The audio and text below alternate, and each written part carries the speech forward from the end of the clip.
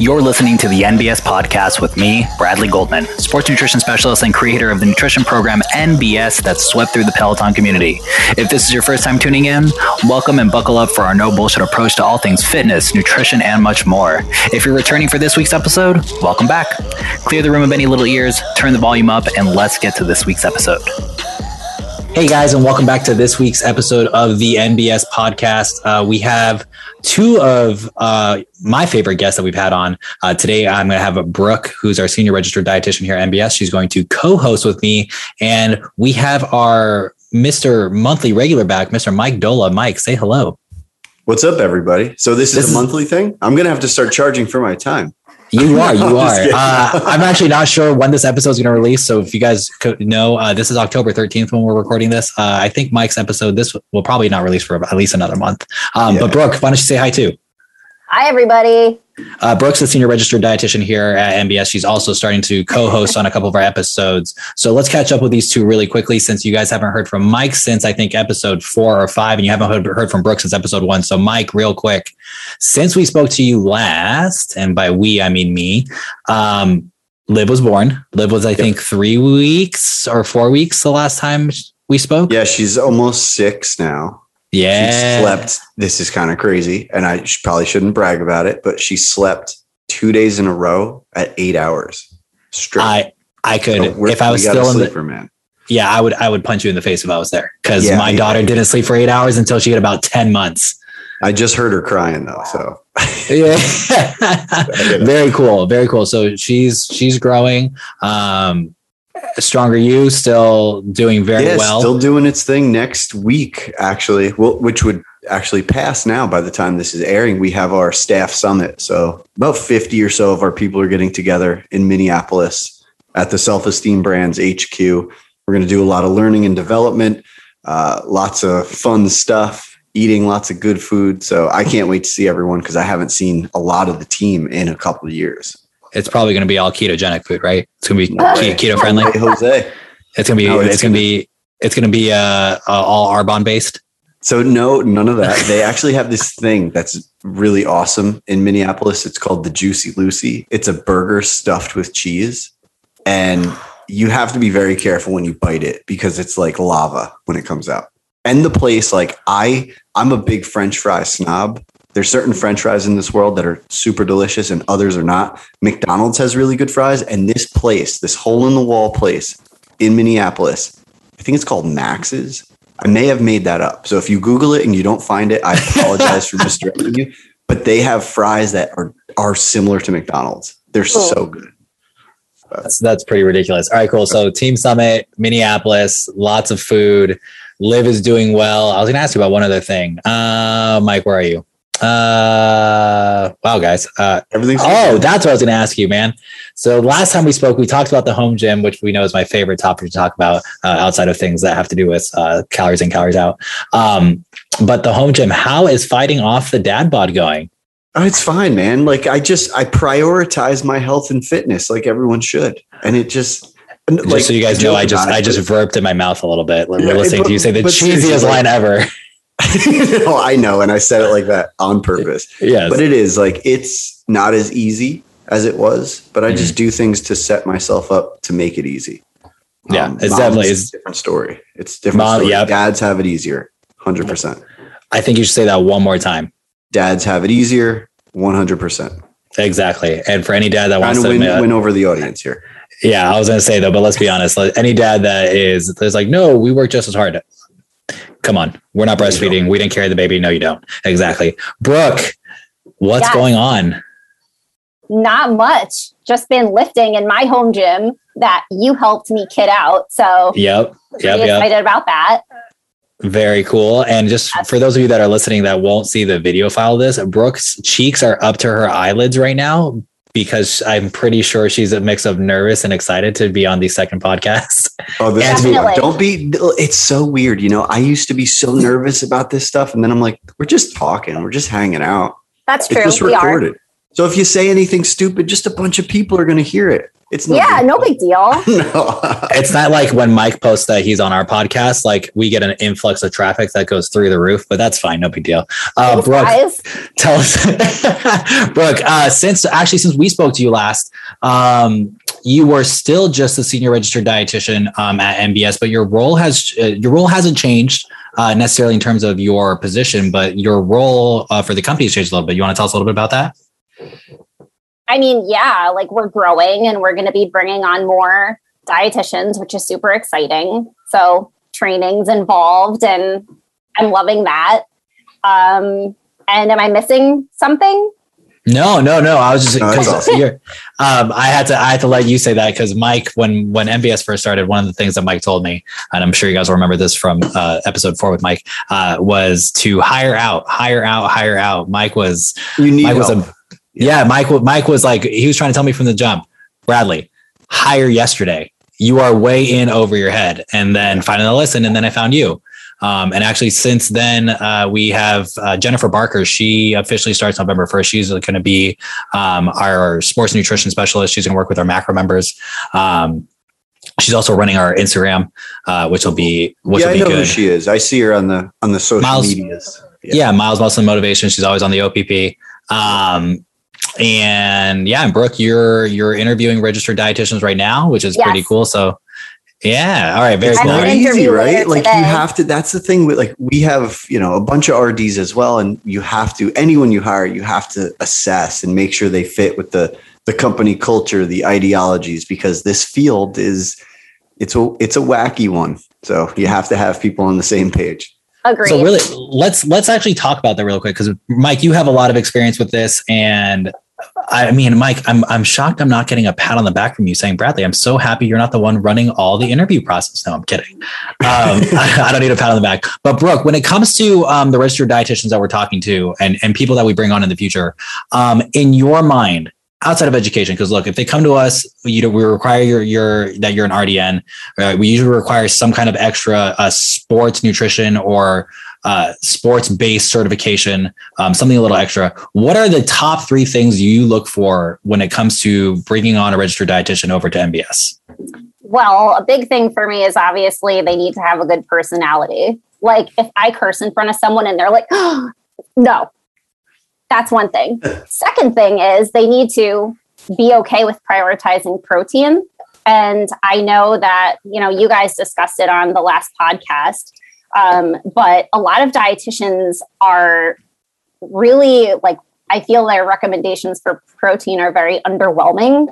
And I know that we've been taught a lot, if you have kidney disease, that's one thing. But even I think research has shown recently that higher protein diets with end stage kidney disease, not super where you're about to get on dialysis, but you do need the protein for tissue repair and stuff like that. So I don't know. I guess that research came out many, many years ago, and it's just kind of been regurgitated and things like that. But a high protein diet is very beneficial. So that's definitely something that we would look for in someone to feel the same way.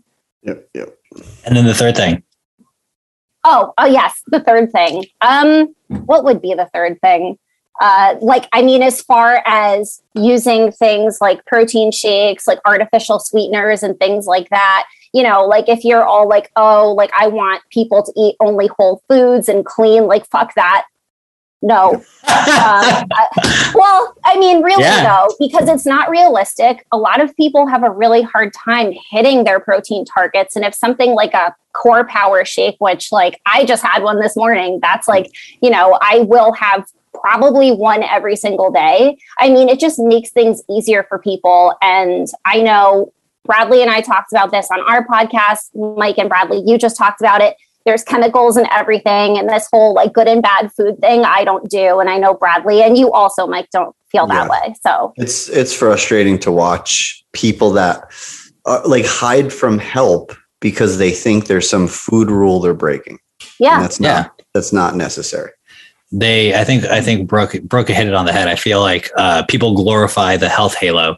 I know I just threw a lot of, I just kind of made a phrase there, but for those of you that don't know what the health halo is, well, you'll hear this on the next podcast that we do. But like the Whole Foods, the Trader Joe's, the organic, the non-GMO, if you don't really know what you're looking for and you're looking for something that says, organic or what's the other one? Even honestly, if you look at fat-free, sugar-free, okay, just because something's fat-free or sugar-free doesn't mean it's calorie-free. Dude, my gummy bears, they're fat-free and they they'll say it on the package. And I'm like, listen, right, gummy bears are cool. Like you can work them in here and there, but it's marketing. The health halo effect. It's marketing to people who see words and think it equates to health. The new thing that I've seen with the health halo is high protein snack.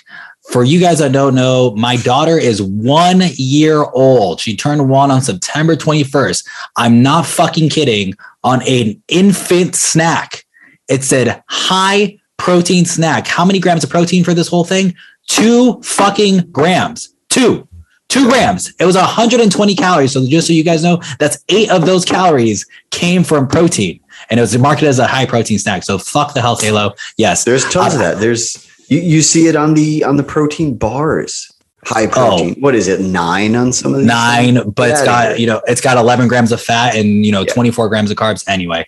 So why don't they call it a carb bar or a fat bar? Because they know they won't sell it. So they sell it by putting high protein to people who hear protein is cool, but don't understand how much they're supposed to be eating. So really what you're telling me is we need to now, instead of having the ketogenic diet, we're going to have the carbogenic diet is what we're all going to start marketing, right? Yeah, I would say that one's probably better if we created it.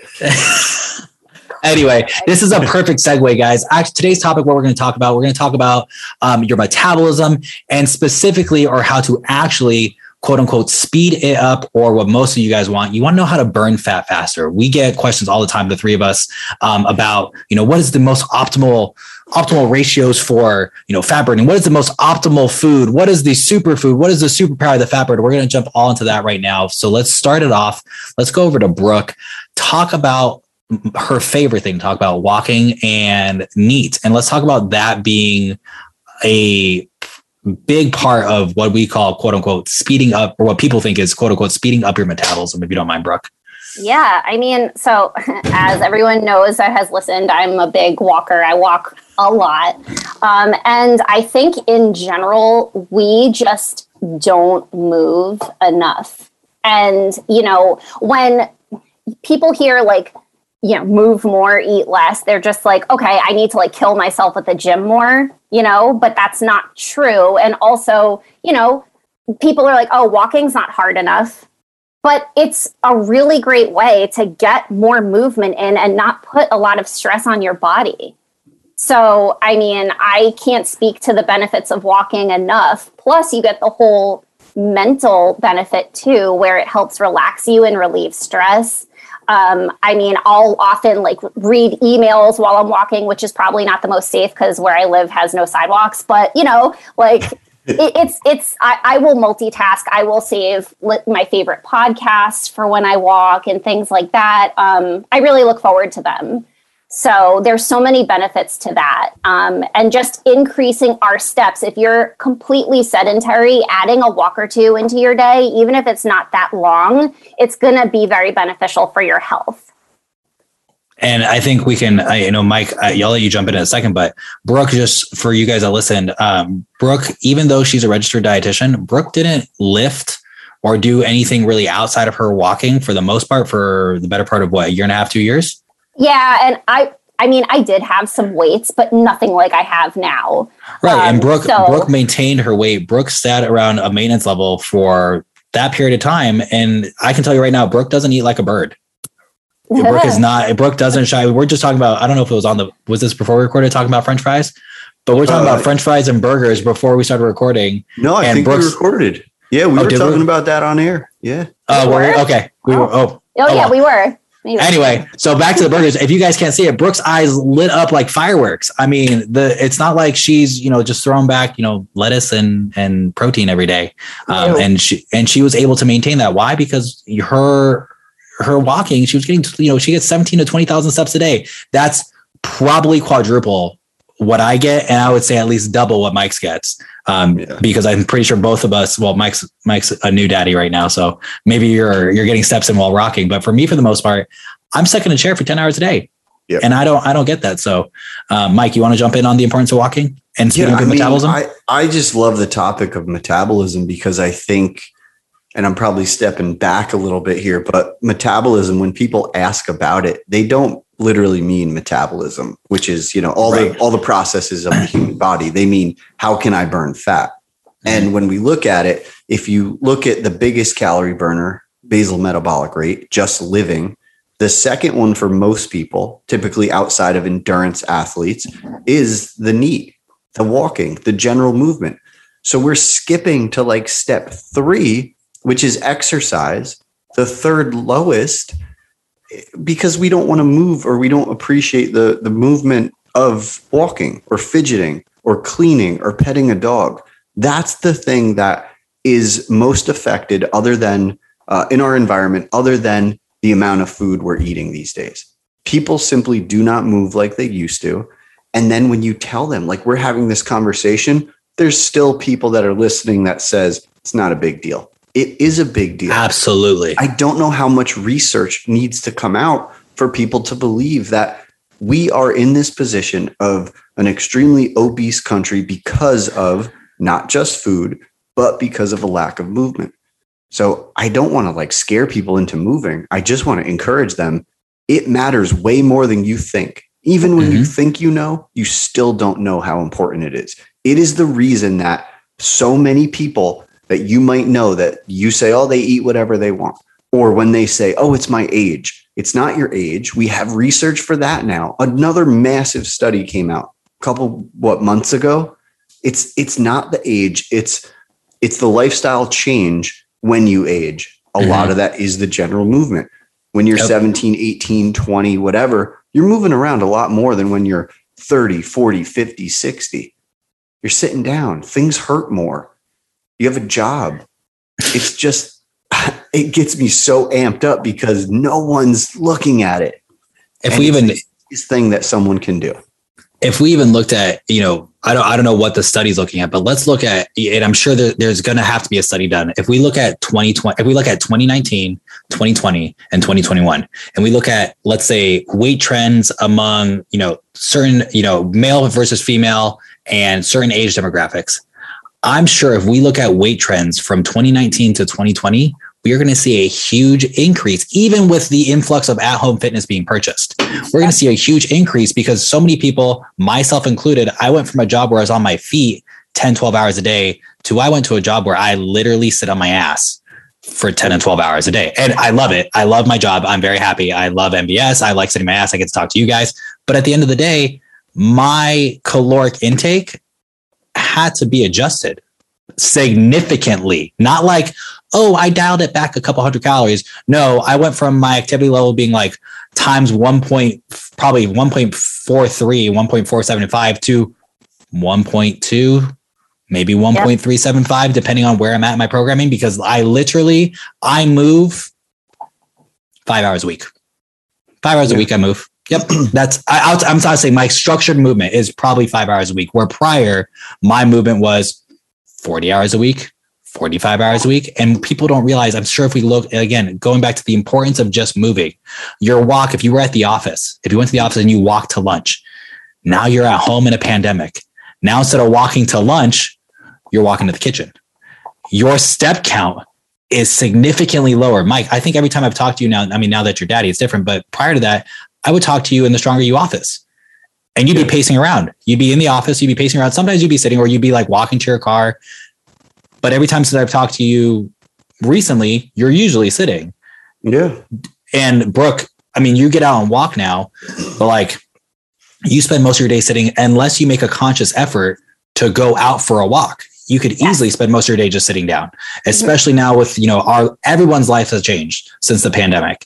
So yeah, if we just look at just the last, 2 years, we're going to see the importance of that in terms of, I don't want to say speaking about metabolism, in terms of burning fat. But it is, but that's what, like in layman's terms, right? Like if the way people are describing metabolism, calorie burn, like if you want to speed things up, And there's things like, we can even talk about BMR, how people, people claim my metabolism is slow. And it's like, oh boy, if you have significant weight to lose, your metabolism is not slow because you're heavier and your energy demands are much greater than a smaller version of you. Absolutely. So what could happen is when you lose 50 pounds, your metabolism will go down because it doesn't need as much gas to fuel the tank. That's not a bad thing. That's very normal. But the world makes us think that if you don't have a metabolism that's speedy, there's something wrong with you. But most of the ones, and this is anecdote, most of the ones I see who claim my metabolism is slow have significant weight to lose.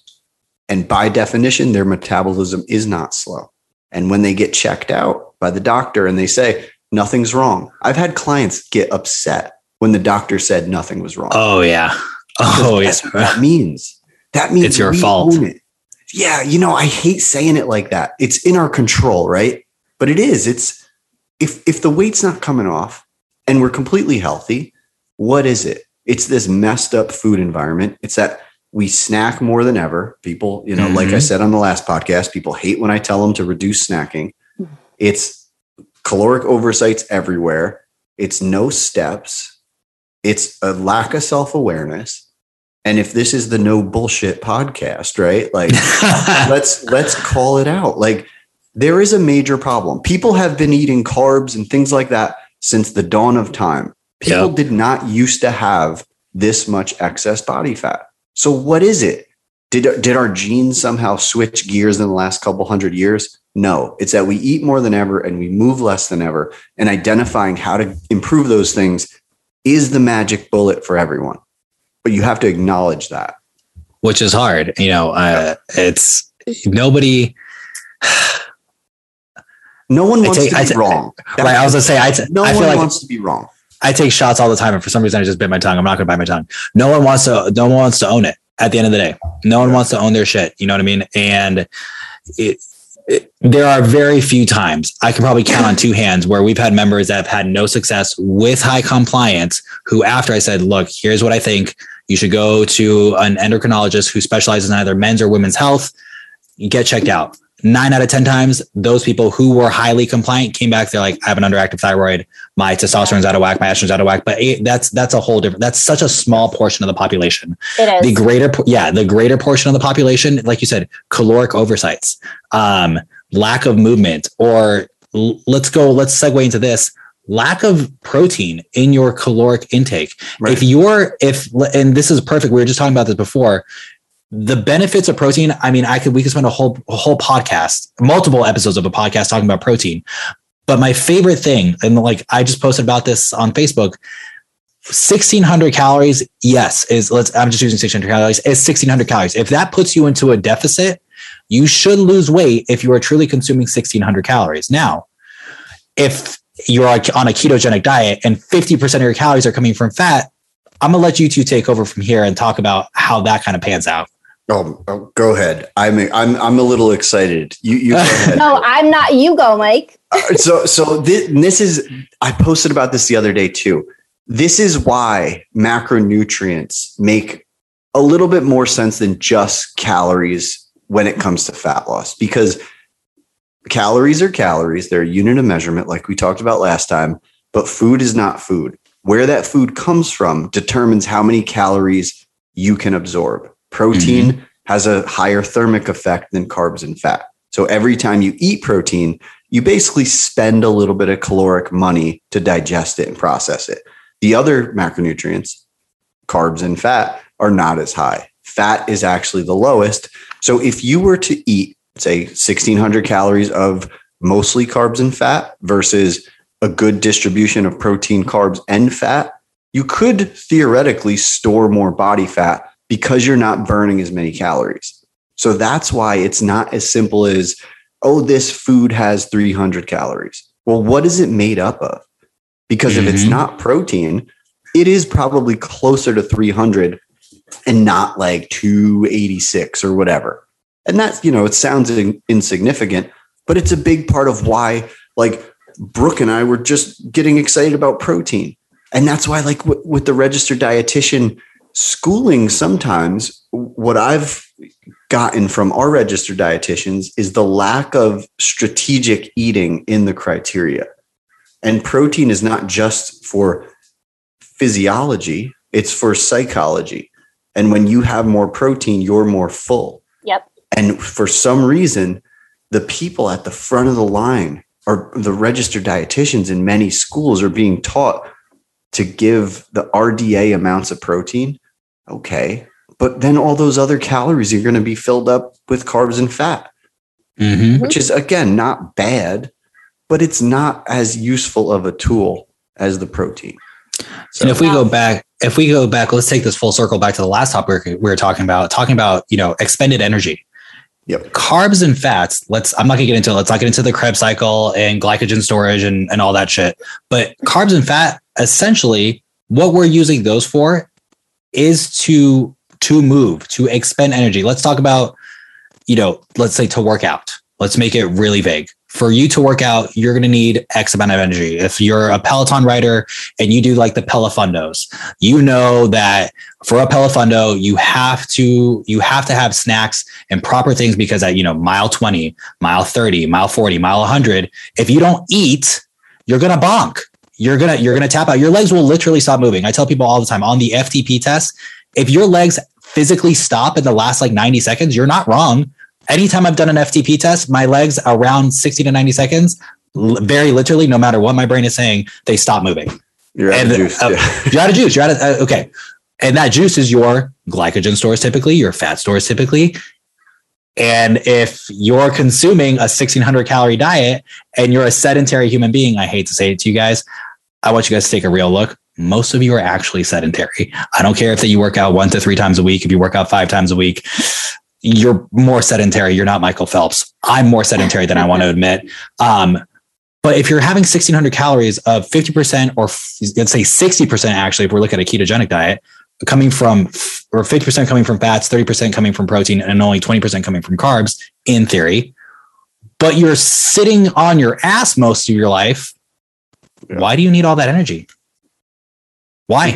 Because this is why. Because someone posts something or says something that says food is fuel and everyone gobbles it up. No pun intended. That's why I kind of hate that line, because food is not just fuel. Food is lots of things. If you eat, it's not like putting a battery in the back of a kid's toy and the thing goes. Digestion takes time. So food is not just fuel. But when people think that, they think that I need more. And what do we see in these Peloton groups? Oh my God. I'm tired. I'm not getting results. I can't pedal like I used to. Someone's like, you need to eat more. It's like, no. Yes. Why is that the first suggestion? That's always the first suggestion from these people. And it's from someone that thinks food is fuel. Yes, it is. But you're probably not pedaling like you used to because maybe you're stressed the fuck out. Maybe you're not sleeping. Maybe you're working out at another time than you used to.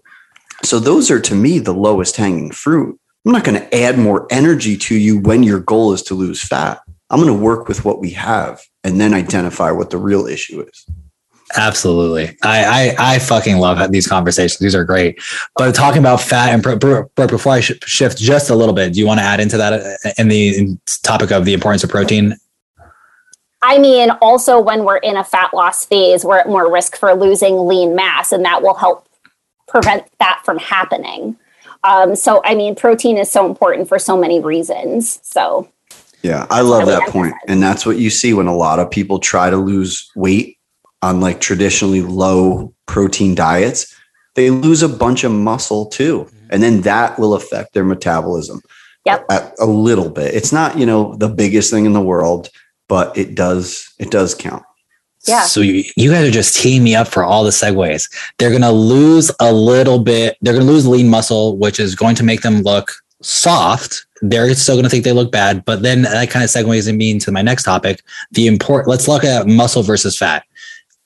In terms of people that have more muscle mass, I'm not saying you're bodybuilders. I'm going to go to that extreme in a second with this conversation. But I'm saying people who have a higher muscle to fat ratio in terms of percentage in their body are more efficient with their digestion.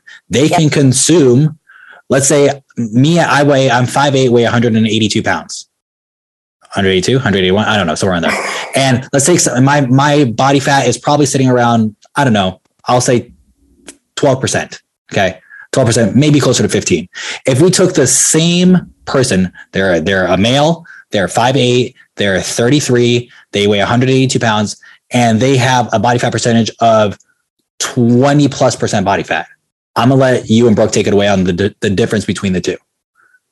Go ahead, Brooke. Oh, well, I mean, I was just going to add that you will burn more calories at rest if you have more muscle. Yep. So that's like a really important thing that I just wanted to throw in there. You stole my answer. No, I'm sorry. I was going to say, I was trying to cue you guys up for that one. I think that is like the main thing here. I mean, Mike, I don't know if you want to add to that, but that was going to be my main point. Yeah, that is to me the point. And that's why I hate these fad diet, crash diet protocols, because every time someone loses weight on them, they lose muscle, and then they're left with a frame that burns less calories at rest. Yeah, you're muscle wasting. It's ridiculous. It's right. If you don't prioritize protein, preserve it.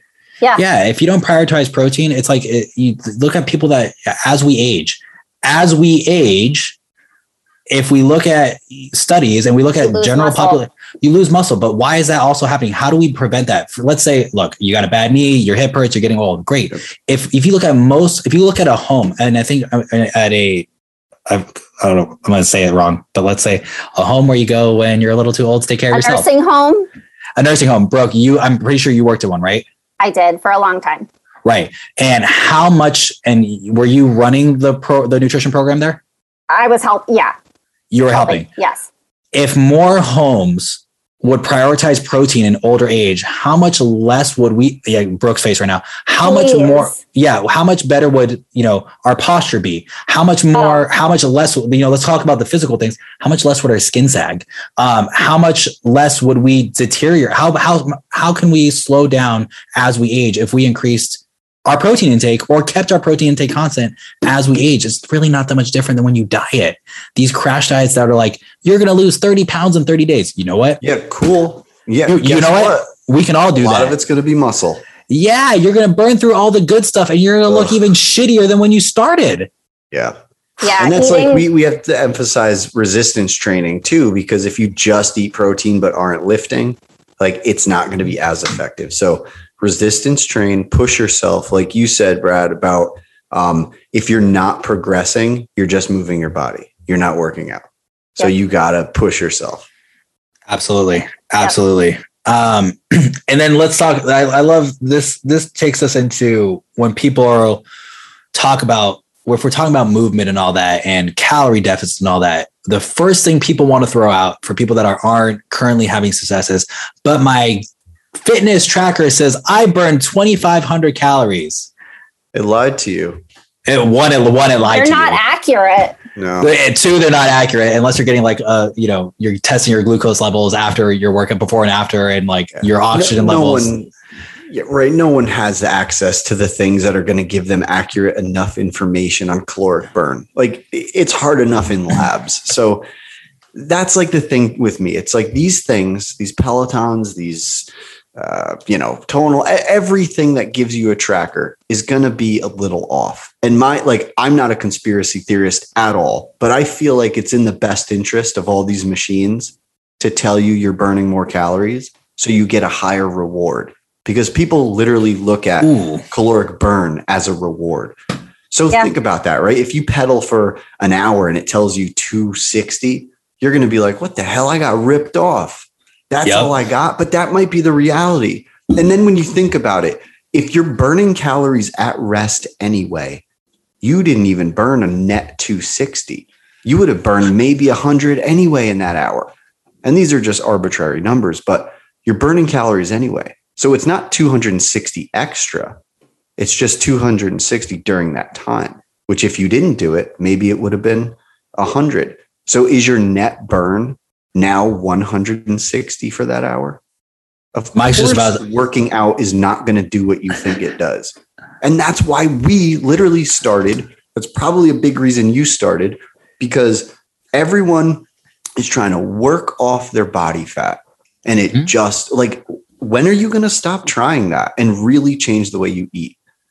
Because it's been 30 years. It's been 40 years. When I hear people have dieted their entire life, oh my God, sucks, man. Yeah. And it's because they didn't maybe really diet physiologically. They psychologically dieted. They thought they were in a deficit and they just tried to work it off. And these machines are just trying to sell them on the caloric burn that isn't even a reality.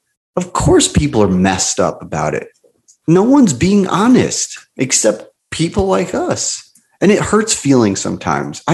You see it. People, oh, Mike's being a jerk about this thing. No, Mike's being honest and trying to help you. And all I can say is, after seeing nearly 1 million pounds come off of people due to our company, tell me I'm wrong about it. I'll be somebody will. Fuck, but tell me we're wrong about this thing. You would have a Nobel Peace Prize if they did, but it's like, these fitness trackers, and I'm guilty. I have a Whoop. I have an Apple Watch. I actually like Whoop's, their method. They go off a strain. I remember the first time I looked at the caloric burn from my Whoop from a lifting session. I think I burned like 280 calories, maybe 300 calories, which I was like, wow, that's a significant difference for my Apple Watch. But they focus more on your strain. But at the end of the day, if I'm wearing 2 different fitness trackers all the time. Once because it's my watch, one because I just like data. And they say 2 completely different fucking things, completely different, which brings me to, why do we focus on, and by we, I mean the people that we work with prior to working with them, why are we so quick to focus when it comes to wanting more fat burning effect? We'll say that because that's a line that people say. Why do we focus on the uncontrolled variables versus the controlled variables so much? The uncontrolled variables, like for example, caloric burn. The controlled variables, your sleep, your caloric intake. Well, you can feel it. That's why. Because you can feel it. When you work out and you bust your ass, you feel it in an instant. When you change the way you eat or improve your sleep, you don't feel it in an instant. It's delayed gratification versus instant. And that's why the gyms and the workout programs, they sell the feeling of change. The nutrition and lifestyle sell the actual change. Man, that was like that. That was good. That was, you should send that over to the powers that be. I've been practicing. No, I was like, that was a great sales pitch. No, these are things I've talked about 1 million times, right? It's shit, man. The fitness industry is failing everyone. Because, and now they pretend they don't sell body improvement, right? It's like the cool thing. Oh, come on, get the fuck out. Get out of here. Don't tell anyone to change their body. But what is Peloton really selling, right? Is Peloton really selling like fit, healthy lifestyle? Or are all their customers trying to buy a leaner body? Oh, that's what I think. There's nothing wrong with it. There's nothing wrong with it at all. And, you should be happy. You should appreciate your body at any stage that you're in. Right. Being satisfied or accepting where it is, if you're unhappy with that stage, there's nothing wrong with that. Like, this is where I go. Brooke and I can get into a whole, and maybe we're going to go off on this in a minute. I don't even know where we're at on time. But yeah, we're at 43 minutes. This whole movement in the industry towards not promoting weight loss, this whole movement of body positivity. I have nothing wrong with that. And I'm sure I'm going to get a lot of flack for saying this. I am probably for those of you who know me, those of you I don't want to hear it. I'm in the worst shape of my life in probably the last 15 years for me. Do I appreciate where my body is now? Absolutely. I'm a dad. I'm in my 30s. I don't work out twice a day. I don't take a shit fucking ton of steroids anymore. I'm not a competitive bodybuilder. Dude, absolutely. You're so jacked, man. Get out of here. But I appreciate it. Am I happy with my current state? No. Can I improve it? Yes. Is there something wrong with me wanting to improve my current state? If you were to look at the narrative of the industry right now, they would say yes. They would say yes. That you should be, let's go into this one. You should be intuitively eating. Go ahead, Brooke. So Bradley's probably going to have to help me with this too. But for people who want to eat intuitively, I feel like someone like Bradley or yourself or me, like someone who like is very well aware of the components of foods, like we can eat intuitively and actually be able to reach our goals. But if you have never tracked in your life, if you haven't gone to school for however many years studying food, and you have no fucking idea what's in all these foods, like eating intuitively, I've had people come to me, hey, I tried to intuitively eat and I gained however much weight, because you don't know. And if you're just relying on your intuition, that's not going to help you reach your goals. I do think there is a place for intuitive eating. And I think that if you are someone who has an eating disorder and things like that, I think that it's a very good approach for you. But, you know, people will do intuitive eating for weight loss. And I'm like, no. Like, and I think that people have misconstrued what intuitive eating is. Do you know, am I making sense? Yeah, because we have to like define what we mean. When I typically speak of intuitive eating, I mean literal like eating based on intuition. But then there's like the branded books and the movements and the coaches that are intuitive eating experts. And they say it's not for fat loss. It's like a framework of eating. That's not what I'm talking about usually. I'm talking about someone who doesn't know what they mean by the intuitive eating movement. It means they don't want to track because they're like, they think it's more work than it is. That could be a whole other discussion. They want it to be this semi-automatic success situation with food. And we're just not wired like that. You know, we are here today as humans because we have these internal mechanisms that tell us to eat. And when we get a chance to eat, it tells us to eat more because you don't know when you're going to get more food. Yeah. We're not in that world anymore. Now we're in the world where we could trip over every snack imaginable. Fortunately for many of us in this country, right? There's obviously a lot of people in the world that don't have the luxury of being overweight like we do. And then you couple that with no movement. What the hell is going to happen? We're not in a world where you can just eat based on your feelings, because your feelings are lying to you. Your feelings don't know what environment you're in. You don't even know what hunger means. Most people in their lives have never actually been hungry.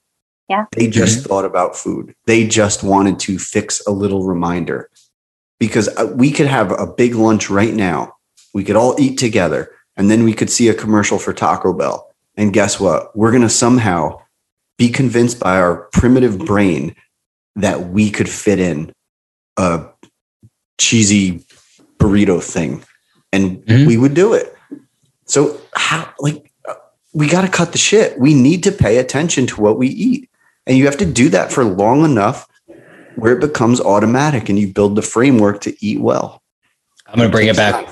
I'm going to bring it back so that since we we finally went off on a tangent, but going back to how this originally started, we're talking about selling, Peloton specifically, selling an image, or the shame around wanting to be that image, or the guilt that goes with I'm dieting or I'm working out because I want to look better. I want to feel better in my skin.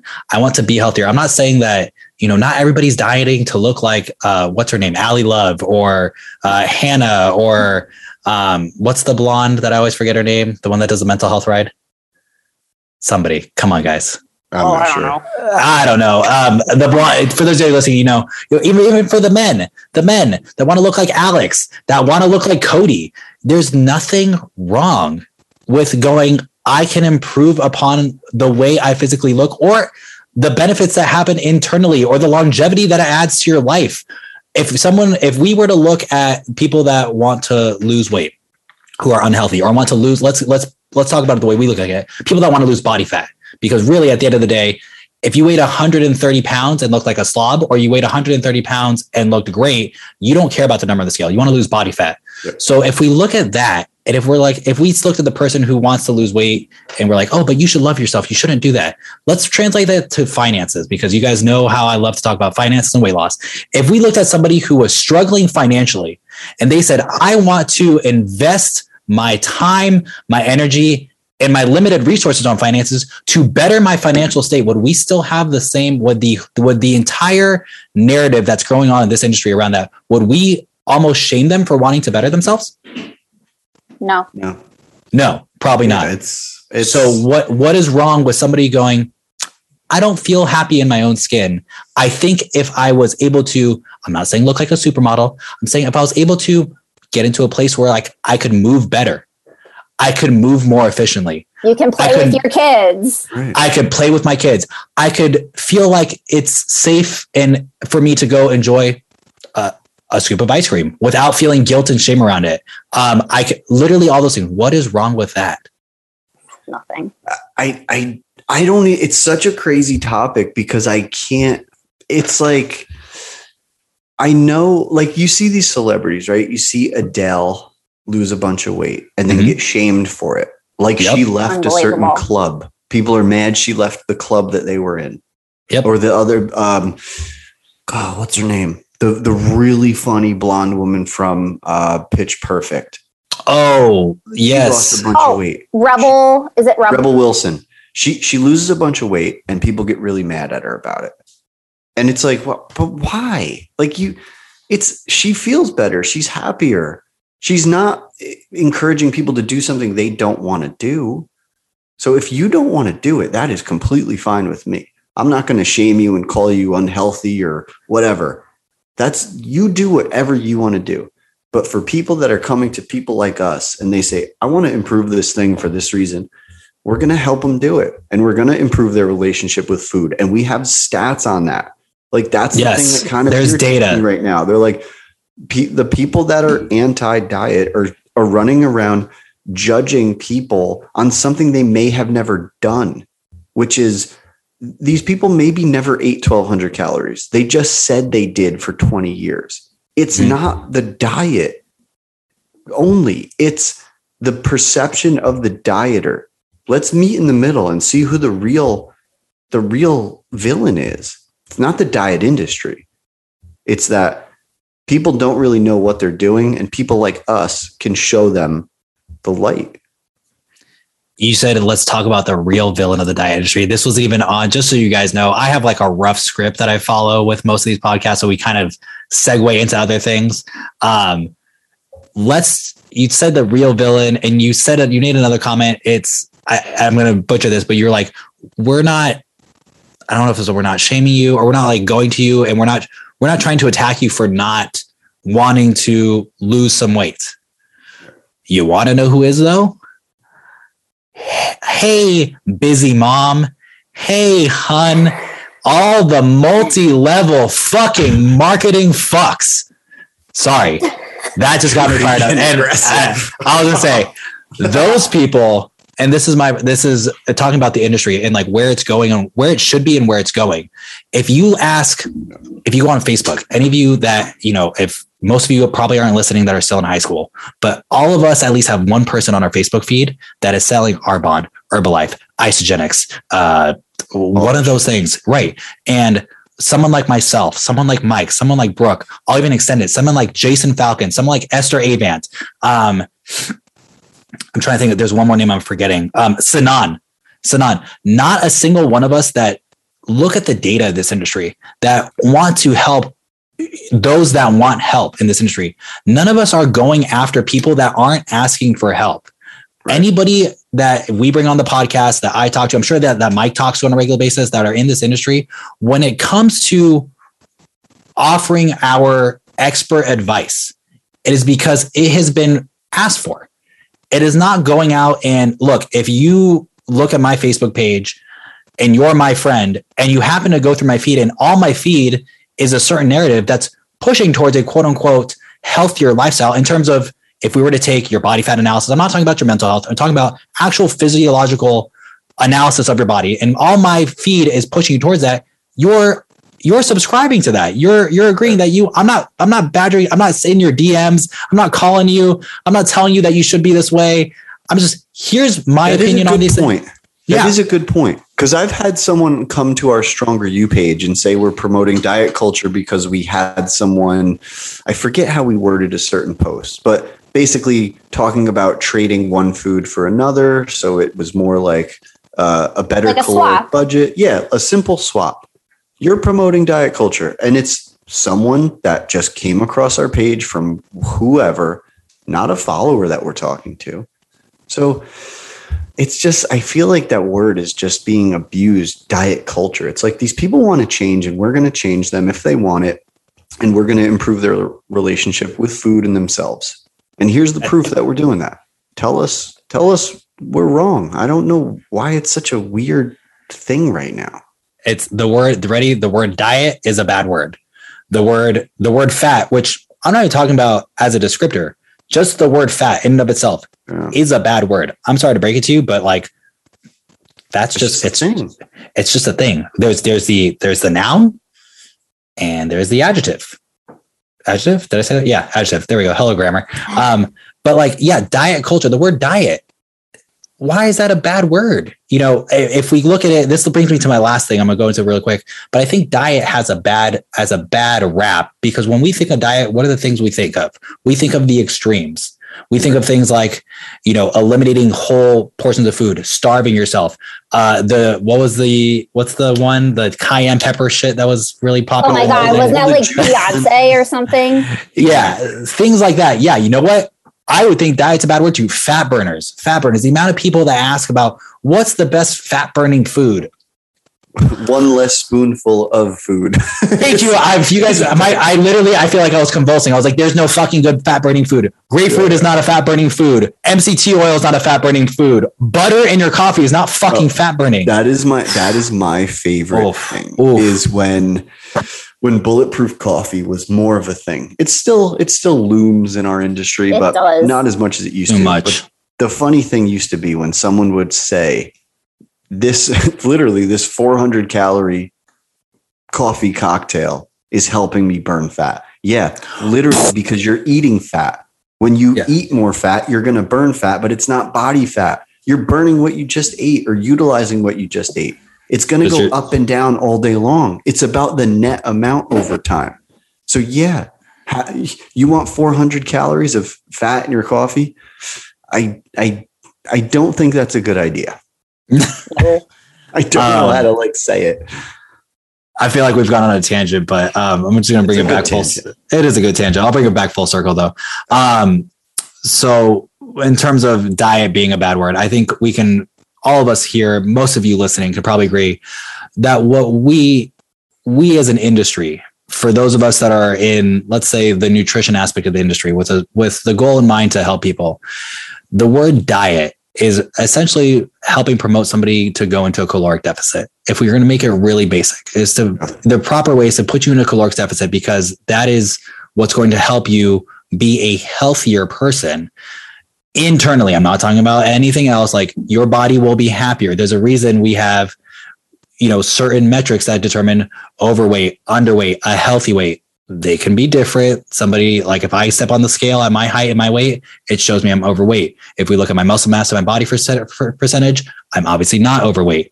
But there's reasons that, we in this industry, we have to use the word diet. The word diet culture, I'm sorry, that's kind of a silly phrase. I understand what we're saying, but we're talking about a very, when we say diet culture, we're talking about a small sector of the industry that is predatory.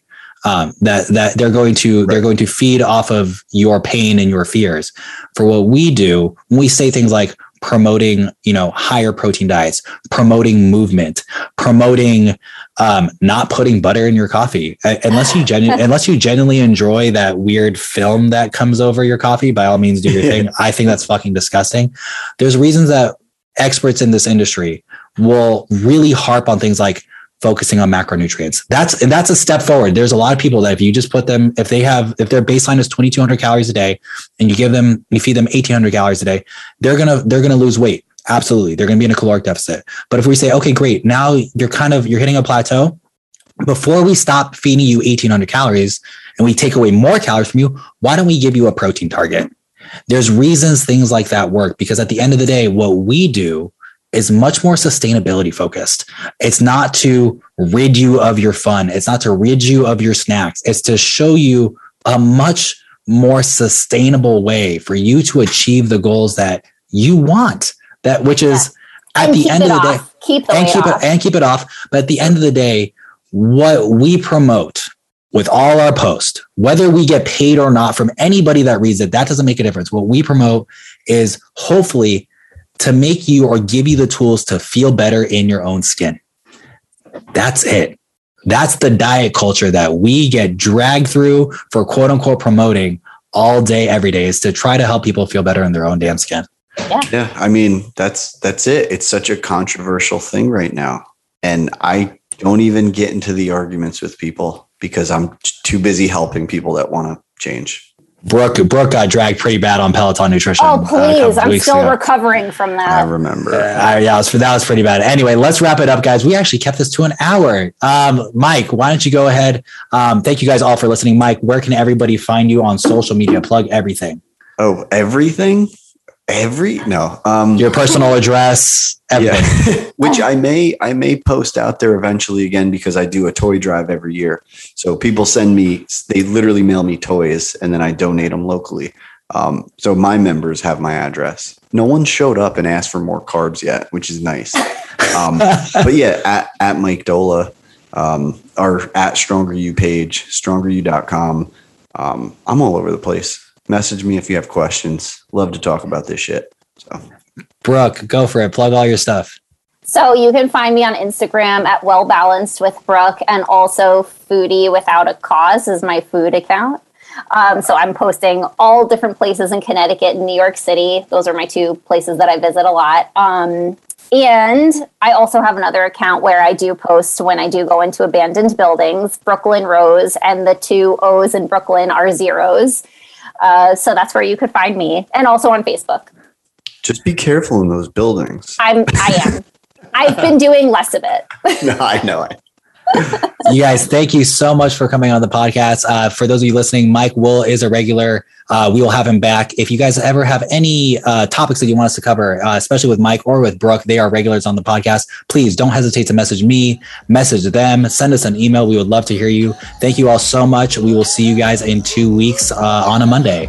Take care, everybody. Hey, everybody, and thank you for listening to another podcast. For more things MBS, you can always find us on Facebook by searching my name, Bradley Goldman, or you can go to facebook.com/NBS by BSSF.